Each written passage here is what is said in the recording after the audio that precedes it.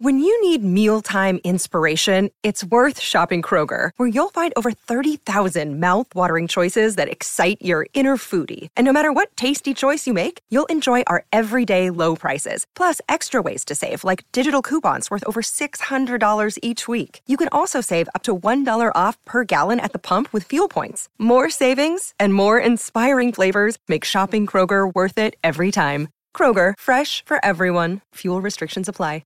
For logbook servicing you can rely on, you need to make the right choice. You need trained professionals who are fully qualified to service your car according to manufacturer's specifications. For real peace of mind and a nationwide warranty, book in or book online at repcoservice.com.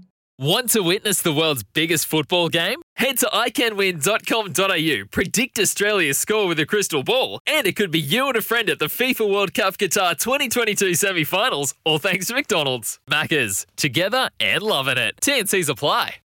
Pleased to say that our guest is on the line for the next segment of the show, and that, of course, is former Black Cap Ross Taylor. Good morning to you, Ross. Morning, Smithy. How are you, man? Look, Black and White, the book, it's been out for, a week to 10 days now. How's the book tour going? Yeah, it's been good. Number one bestseller in New Zealand, non-fiction and fiction after 3 days. So, yeah, obviously proud of that, and nice to get around some of the rural places that we don't get to play cricket and see some familiar faces along the way as well.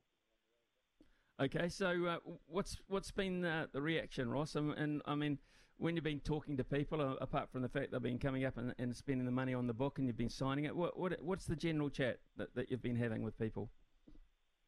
Oh, I think they've definitely been positive. Obviously, a lot of people have congratulated me on my career, but a lot of, probably the most telling thing was a lot of people watched that Sky interview with Laura. I think they've all been interested in that and how that came across, and probably gave the book a bit more publicity than it would have. So there's a few things that revealed in that interview that was obviously in the book and has stirred the interest up. What's the most commonly asked question about the book? Is it the captaincy issue? What is the one that people perhaps you've found are most inquisitive about? Yeah, I think in terms of obviously there's a lot made of the racism, and the papers is a little bit of clickbait. I think I touch on it, and there is 3 or 4 pages in there. But no, I think people obviously talk about the captaincy, a little bit of racism, David White and the awards and things like that. So yeah, I think those things that people didn't know about. Obviously, and a little bit of things about me growing up that a lot of people want to know as well. Yeah, I found that part of it, the pre-Ross Taylor, when I first met you, that part of growing up in the Wairarapa, going down to Athletic Park, etc. I mean, that was quite fascinating. Was it hard to recall some of that stuff? Did you really have to sit down and think about it, or has it always been there? Yeah, I guess I've lived and done some pretty amazing things that you do forget about. But every time you watch the All Blacks, I've only watched the All Blacks a few times, but I never forget the time that I had to jump on the train, and Mum and Dad put me on the train by myself as an 8-year-old, and sitting there next to Zinzan Brook. I mean, I wouldn't let Jonty walk down to the dairy by himself at 8. So to see how we've changed over time is funny as well. When you look back on the fact that you moved in that last couple of years of secondary school from Wairarapa to Palmerston North, how instrumental do you think that was in terms of where you ended up? Yeah, I think it had a big part to play. I think playing those traditional inter-schools against Wellington College, Auckland Grammar, Wanganui Collegiate, being away from home, being away from your support structure and growing up really quickly was a massive influence, I think. And you're with your friends 24/7. I think it definitely fast-tracked my my cricket. I feel I think I still would have succeeded if I'd stayed in Wairarapa, but I think Palmerston North definitely to rub shoulders with a lot of different people that I wouldn't have had I stayed in Marsden. Was it ever a tough choice between cricket and hockey? No, not really. I think I was always slightly better at cricket than hockey, and you saw the career path. I think you can make a living out of playing cricket, where hockey, was only a select few. Admittedly, when I wanted to play cricket, there was no IPL or things like that. To make money, you had to obviously play for New Zealand, and to probably go and play county cricket. Ross, obviously when you read the book, you've released a lot of things, off your chest, etc., that have been sitting there for quite some period of time. How good do you feel now that you've been able to do that and publicly let those things out? Yeah, I mean, you're not really sure how the reaction's going to be. When you play for New Zealand and the things that did happen to me, I just had to keep it inside. I wasn't able to talk about it. Obviously that's a little bit of a conscious decision, but I wouldn't have had much of a career if I'd told my story at the time. But no, I mean, obviously looking back on it, 2012, when it did happen, I was working with Gilbert Anoka, the mental skills coach, for the All Blacks, and he said to me, Ross, don't forget this is going to make a good book. So it was first back then that Gilbert sowed the seed with me, and probably 6 or 7 months later, I met the publishers. We talked about the incident or the incidents, and I got it off my chest then. So I always knew that this day would come. It was nice. Paul Thomas and I never really even talked about the captaincy. He already had 25,000 words to reflect back on and go over. So for me, it was just to elaborate on a few things. So no, it was nice. I think it's a good read. It covers a lot of things in my career, not just the negatives. There's a lot of positive and funny stories in there as well. It is. I mean, and that is, I think, what people shouldn't forget is that sometimes the issues those sorts of issues can cloud over what Ross Taylor's career was generally all about, and that was scoring runs and being part of winning sides. And I don't think we should ever let anything detract from that. Yeah, exactly. I suppose the media have got to go in their different directions. I mean, well-being's quite topical at the moment, and no one's really mentioned anything about that. So, yeah, I mean, I didn't, as I said, I didn't really know where it was going to go. I knew that it would stir up some interest, but I hope people that read it get a little bit of an insight into me and how I tick, and a few stories along the way as well. Now that you've cut your ties with the international side of things, and it's been a little while, do you still miss it? No, not really. I mean, I miss elements of it. I missed the lunch at Lord's. I was a bit jealous when I watched that first test. But no, I think, I didn't miss watching it from home. Devon Conway going out to bat at 2 for 2. That's when I said to my wife, I'm happy to be watching this in bed. But no, I've had my time. I look forward to watching from afar and seeing how the team develops over the coming years. So when you say you look forward to it from afar, I mean it's been part and parcel of your life really for so long. You must surely going to have some sort of attachment to it in some way going forward?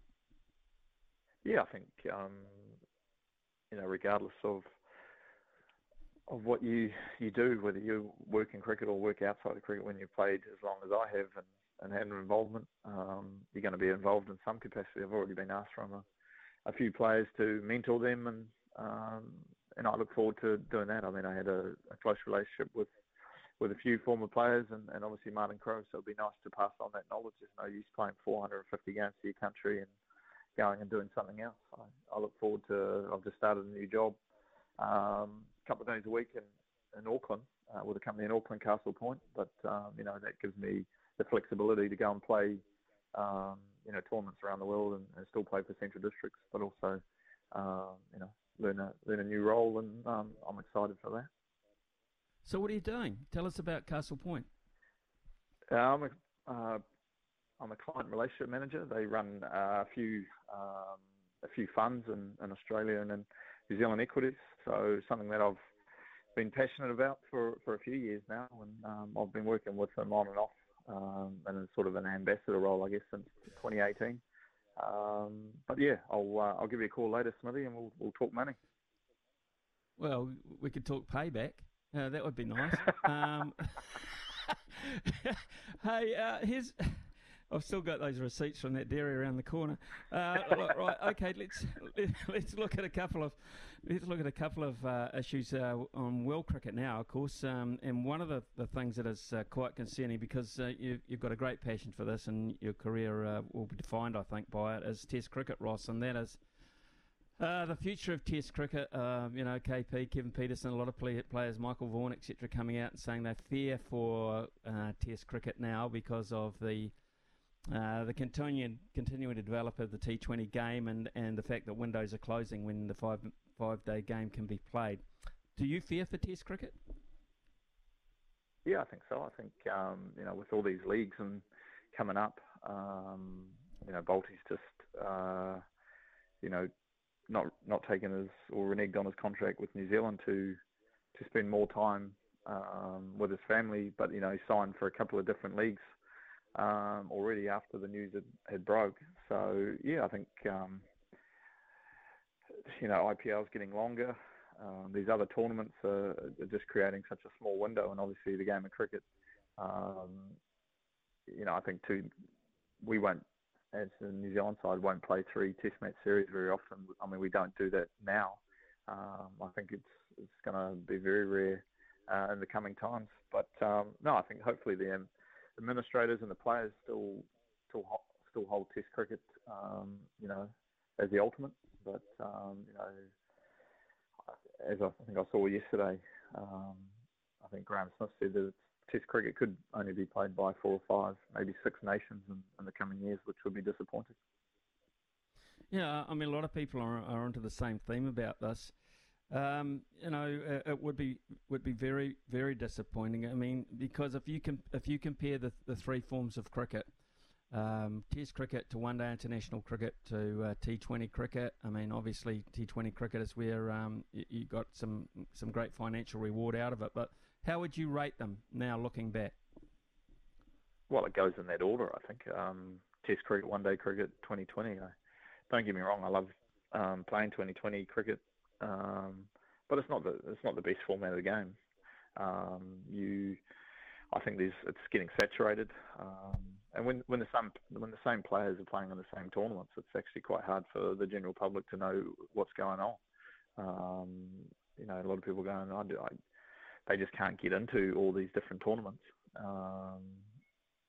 New Zealand's probably one of the only tournaments that are not owned by overseas franchise, and it doesn't have international players playing in it. So, are we missing the boat in that?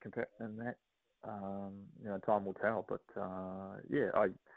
Test cricket's still the ultimate. I still feel there's definitely a time for one-day cricket. I think, as you're starting to see now, I think we played 7 ODIs or around about from when we lost the final in 2019. So one-day cricket at the moment is the one that's getting squeezed the most. But I still feel like that's probably the most high profile of the one-day World Cup. The one-day World Cup is probably one of the most high profile that teams want to win. So, yeah, I think there's definitely a squeeze in there that's not probably getting managed at the moment, but time will tell.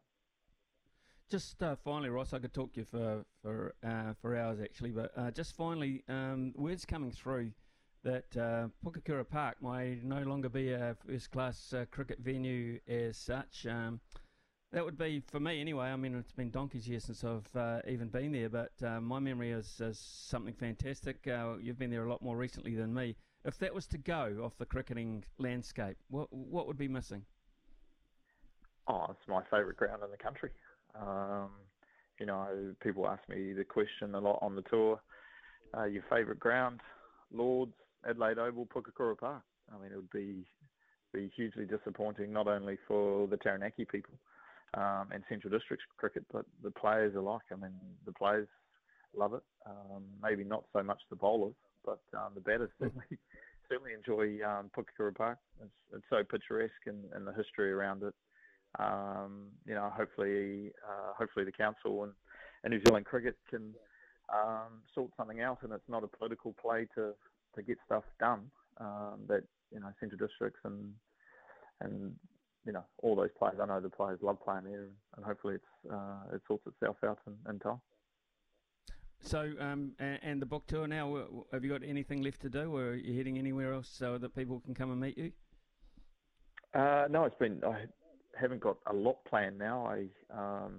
I've just signed on as the ICC ambassador, so I've got to take the 2020 World Cup to Fiji, which will be a tough ask. God. Going there for a couple of days. But then I've just signed to go to a Legends League in India as well, so head off there in a couple of weeks. So there's a few little things here in Hamilton planned, but not a lot more. Okay, well, good luck with those. Tough must be tough going to Fiji 2 or 3 times a month. So we'll look out for you there. 9:47 here. Ross Taylor, congratulations on a very, very successful book. Great read, and good luck with what's coming up, eh? Thanks, Smithy. Sometimes needing new tyres can catch us by surprise. That's why Tyre Power gives you the power of Zip Pay and Zip Money. You can get what you need now, get back on the road safely and pay for it later. Terms and conditions apply. So visit tyrepower.com.au or call 13 21 91.